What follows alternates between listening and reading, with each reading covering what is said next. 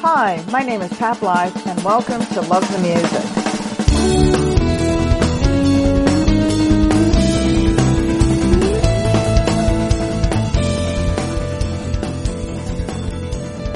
Today's date is Tuesday, April 27th, 2021. Every week I try and figure out how to tweak and change the intro. We are all well aware we're in the middle of a pandemic, and there's essentially been no live music for just over a year.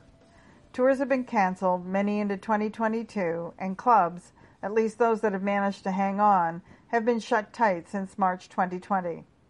This particular project, the Pandemic Interviews, is focused on those who spend their lives writing and recording the soundtracks of our lives. I've spent 10 months reaching out and connecting with as many artists as possible to see how they're coping both personally and professionally. They all have their own stories, unique experiences, and opinions to share. No two are exactly alike. It's allowed me and all of you the opportunity to get to know them just a little bit better as musicians and as human beings.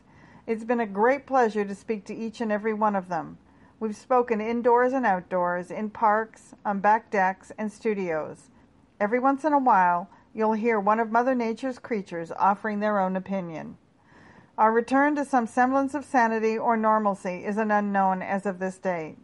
The entire world will be transformed, not just arts and entertainment. For many, it's a new beginning. For some, it's picking up the shattered pieces of a stained glass window and gluing them back together. But the outcome will be a different picture.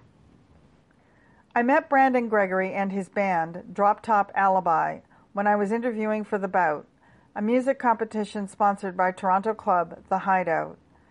I'm vague on the year. It was either 2017 or 2018. Part of Toronto's vibrant local indie music scene, Drop Top Alibi was formed in June of 2016 by Brandon Gregory and Dylan Wykes. A very short time later, they found themselves recording their debut single, Holding the Gun, at Metalworks Studios with Gilby Clarke, formerly of Guns N' Roses, producing.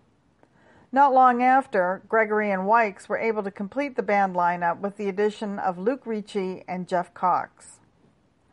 Drop Top Alibi quickly became one of the most high-energy and mesmerizing rock acts in Toronto. Since the release of their self-titled EP, the band went on to support Gilby during his Canadian tour in the fall of 2017. In a very short period of time, Drop Top Alibi has shared the stage with Finger 11, I Mother Earth, and Theory of a Dead Man, to name a few. In the summer of 2019, the band were named 97.7 CHTZ FM's Rock Search winners, earning them their radio debut with their single, Burn. I connected with Brandon in June of 2020 to see how he and the band were doing. We met at Heart Lake Conservation Park and enjoyed each other's company, chatting on a beautiful summer day. Things were just starting to open up after the first wave of the pandemic. Now, here we are, over a year into this craziness, and we're still back where we started.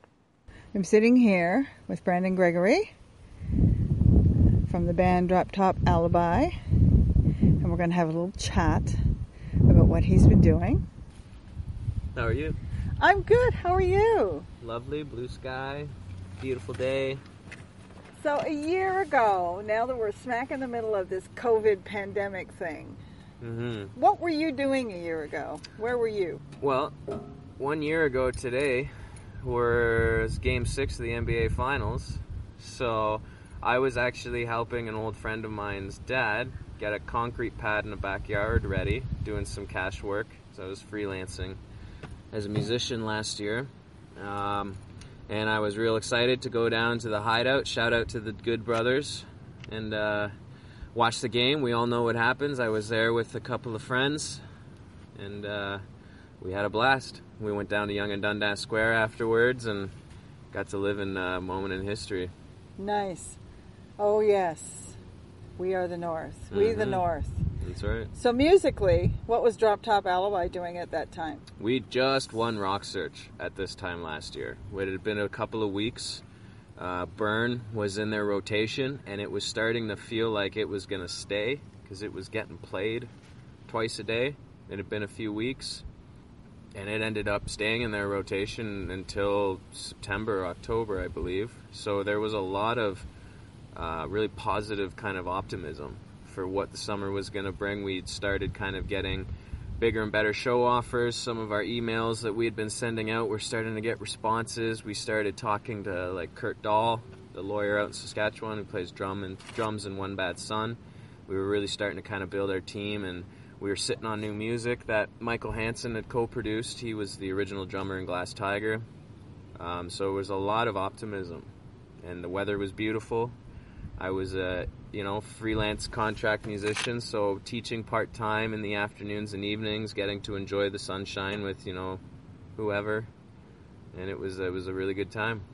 So you guys are working really hard to get the music out, to get live shows happening throughout the summer of 2019, and winter and fall as well. But what were you planning for 2020 as far as the Drop Top Alibi went? Well, 2020, in February, we had a string of shows playing with Royal Tusk, Broken Love, which was great, at Lee's Palace, and then later that same week we opened for Theory of a Dead Man up in Mavericks Music Hall in Barrie. And we released a brand new single, Take It All in Stride, and we were weeks away from announcing a 22-date Western Canada tour. We had a 4.5-week tour planned that had us leaving April 17th, so obviously that was canceled. That would have been kind of the miles have been put on the road in this country. This is one of the, things we needed to still do. Momentum was building. We were still sitting on one more single after Take It All in Stride. That's probably going to come out later this summer.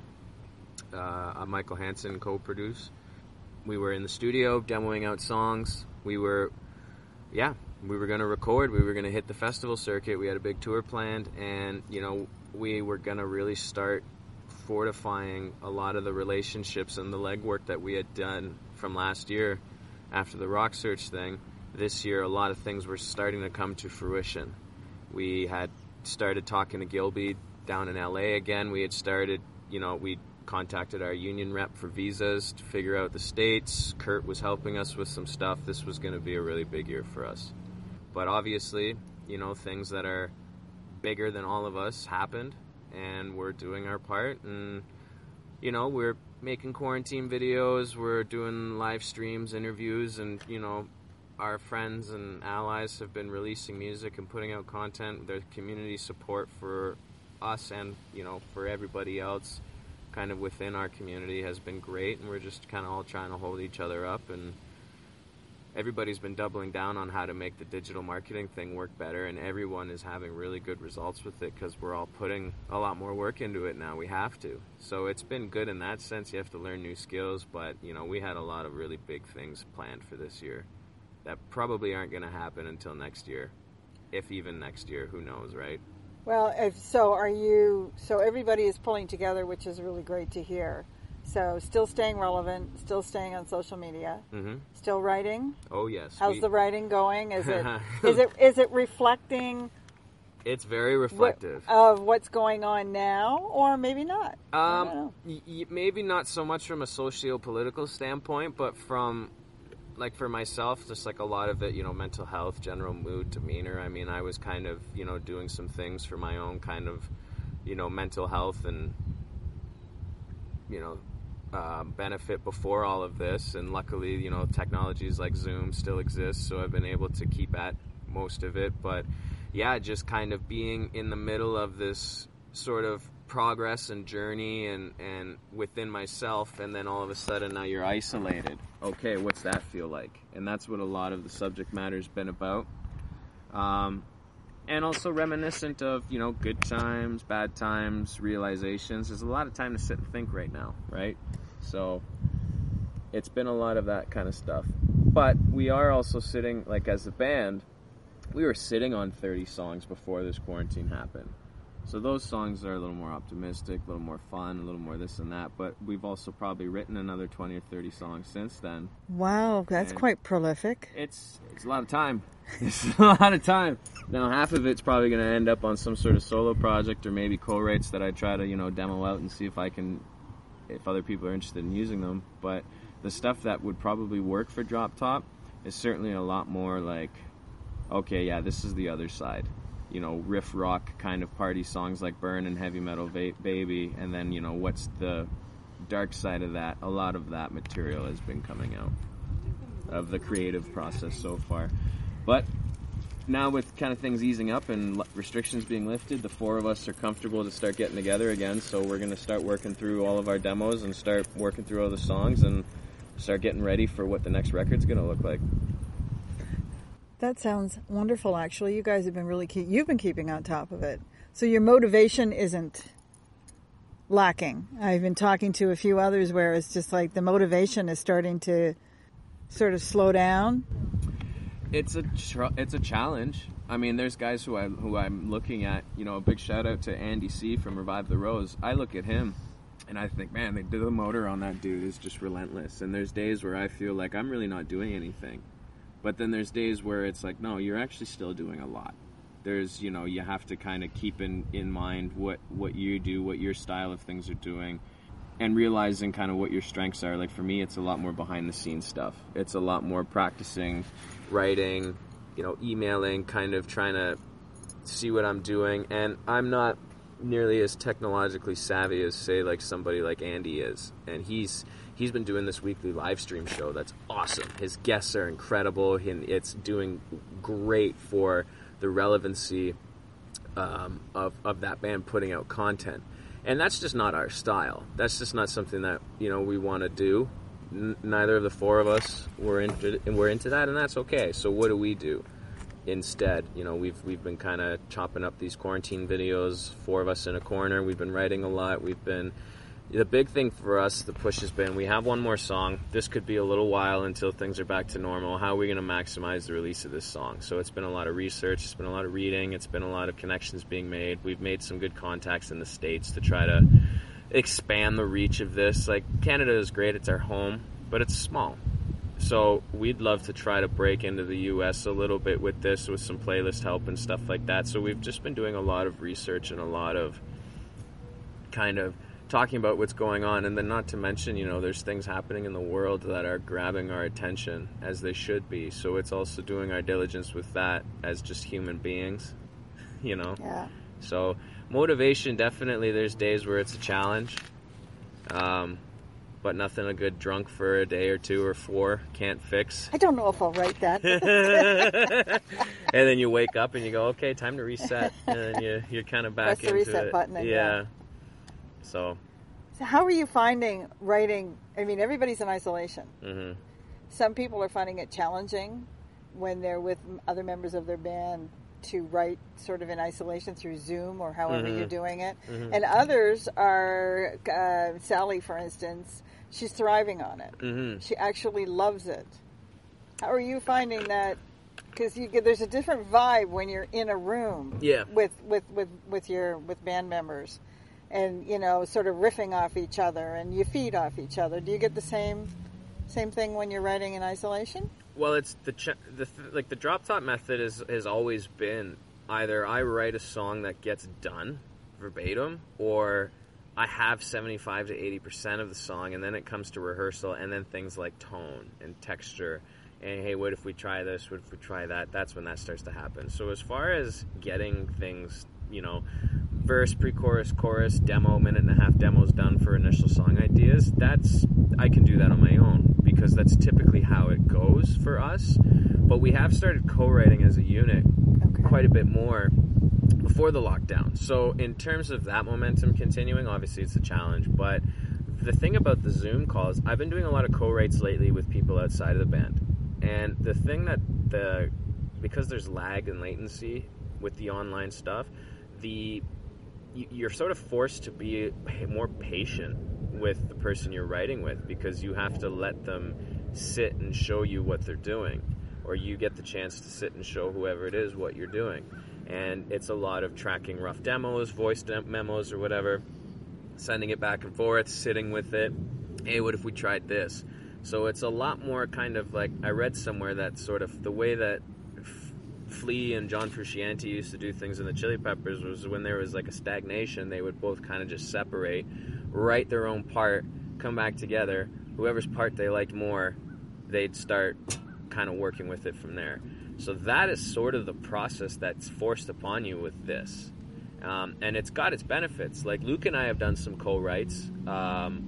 Dylan's been getting involved. He's more so been kind of, because he got himself set up with a little interface, so he's been kind of taking old demos we made before the quarantine happened and really, really digging into the lead guitar parts, which is great. That's what we need him to do anyhow, because that's all that was really left to work on some of those demos. Right. But Luke and I have actually been Zooming and FaceTiming together for new songs, new arrangements. And it's been really good because we make our own demos, we send them to each other, we sit with it, we think about it, and you have to really sit there and listen. You can't really interrupt anybody. You can't really, be playing at the same time and then all of a sudden you're off in your own direction doing whatever. You're sort of forced to really listen to the other person and really listen to what you're trying to do because you have to record it. There's no kind of being stuck in your own little world. You right away have to record it, and you hear it back, and you go, that actually is pretty shit. Let's try this, or this is pretty good, but what if it's lacking here, or it's good there? So as far as, I would say for the quality, it's definitely helping for sure, because you can't just slap something together. But obviously, we are at the point with a number of these songs where now we have to get together. And just, not being able, because, we really try to focus on, Queens of the Stone Age is such a huge influence for us. And the big reason we love that band is the subtleties, the tones, the nuances, the production, the this, the that. We cannot get into any of that until we're together with our full rigs going. Yeah. So that's kind of where we are now. But as far as getting ideas out in the creative process, initially, the isolation mode has been pretty cool. Yeah? Yeah. Well, that's good. That's good to hear, actually. Time for what a friend of mine used to say, some tunage. Not your average Sunday morning. A fun song Drop Top Alibi loved performing live. The band decided to produce it themselves to see how it would turn out. You be the judge. And I can see the conflict in your pride. I can see you sparkling someone's eyes. And I know you got your reasons why, child. And I can see the conflict in your mind. I can see you got your alibis. And I know you want the reasons why, child. And I hope you realize that you're someone else's life.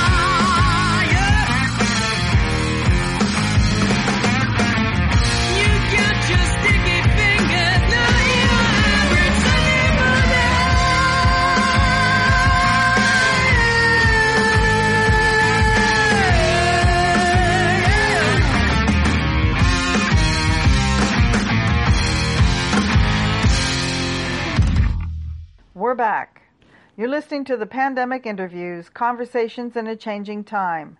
We've just heard the song Not Your Average Sunday Morning, written and performed by Brandon Gregory and Toronto indie band Drop Top Alibi. You're listening to a conversation I had with Brandon in mid-June 2020. How do you see this whole pandemic thing, this whole isolation thing, and how it's affecting the music business? What do you see going forward for it? For Toronto? For Toronto, for the indie scene in general? Well, let's see if there's venues left first. If there are, they can't mandate everybody takes the vaccine, because that just opens a whole slew of, once you start mandating something, then, okay, now are you going to force mental health patients to take certain things? Like this, there's so many things over the last 40 years that have happened, especially in the mental health field, about not being able to force people to take medication or vaccines.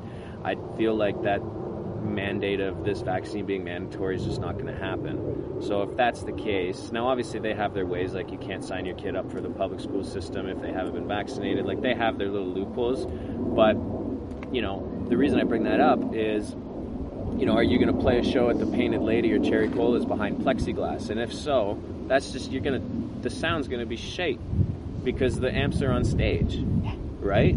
So how is that going to work? How are shows going to work? Toronto is a very progressive city in a lot of ways, especially in the arts community. Is live streaming going to be the thing? Is there going to be improvements in the technologies for that to make it more frequent, more affordable, more, less latency, less this, less that? I think you're going to see a lot more music coming out. A lot of, maybe some smaller labels will start to pop up to kind of help distribute music, because maybe the live thing's just not going to work. Who knows? But my first and foremost thing is going to be, like, there's a petition going around right now, and if the statistic's true, I have no reason to believe it's not, but it's pretty profound. Like, they're saying in 6 months, if there's no bailout from the government, 95% of the venues in the country are going to be closed. It's like, oh boy, okay, well, if there's a city where that's going to get hit the hardest, it's Toronto and Vancouver. Right? And like, for example, like, I'll just come out and say this. When this all happened, I figured I had a list who I thought was going to go down first and who I thought was going to stay open. And the first club that went down, now obviously they're smart businessmen and they did their thing. I thought the Hideout was going to make it through this thing. I thought exactly the same thing. I was shocked. They were the first one who went down. Yeah. So to me, that was one of the lowest points of this quarantine, when that club closed. For me as a freelance musician, I had a solo acoustic residency there. I played there 1 to 3 times a month. I had a cover band with Ben Healy, Cam, Jeff Cox, and Stacy Shopowitz that was offered a bi-weekly residency there. That club made me money. And we had some of our greatest times there, just partying as kids, and also, not kids, like, we were legal, but just having fun there. And then also, like, the first time Drop Top played to a sold-out 350-person room was there. You know what I mean? And also, the owners are my friends. The bar staff were my friends. Like, it was a really low moment for me. And it also just, then all of a sudden, my list just gets discombobulated. Well, how is this place going to stay open? How is that place going to stay open? I'm texting other dear friends of mine, being one of them, and is everything okay? Like, are you, like, what's, and you don't want to be too pushy and pry for private information because it's financial at the end of the day, but it's like, Do you think that the bands who haven't, if you look at anywhere from, when I got back into this business in 2015 until 2019, there was, you would get 4 or 5 bands on a bill in a club. And it doesn't matter whether it was Cherry Cola's or the Velvet or even the Hideout, wherever the Hideout was at that time. There was a lot of bands. A lot of really good bands. Drop Top came out of a lot of that. Hot Lips came out of it. The Monowhales worked their ass off. There's a lot of really good bands out there. The Crooked, JC, Kirk Reed, and the Reed Effect.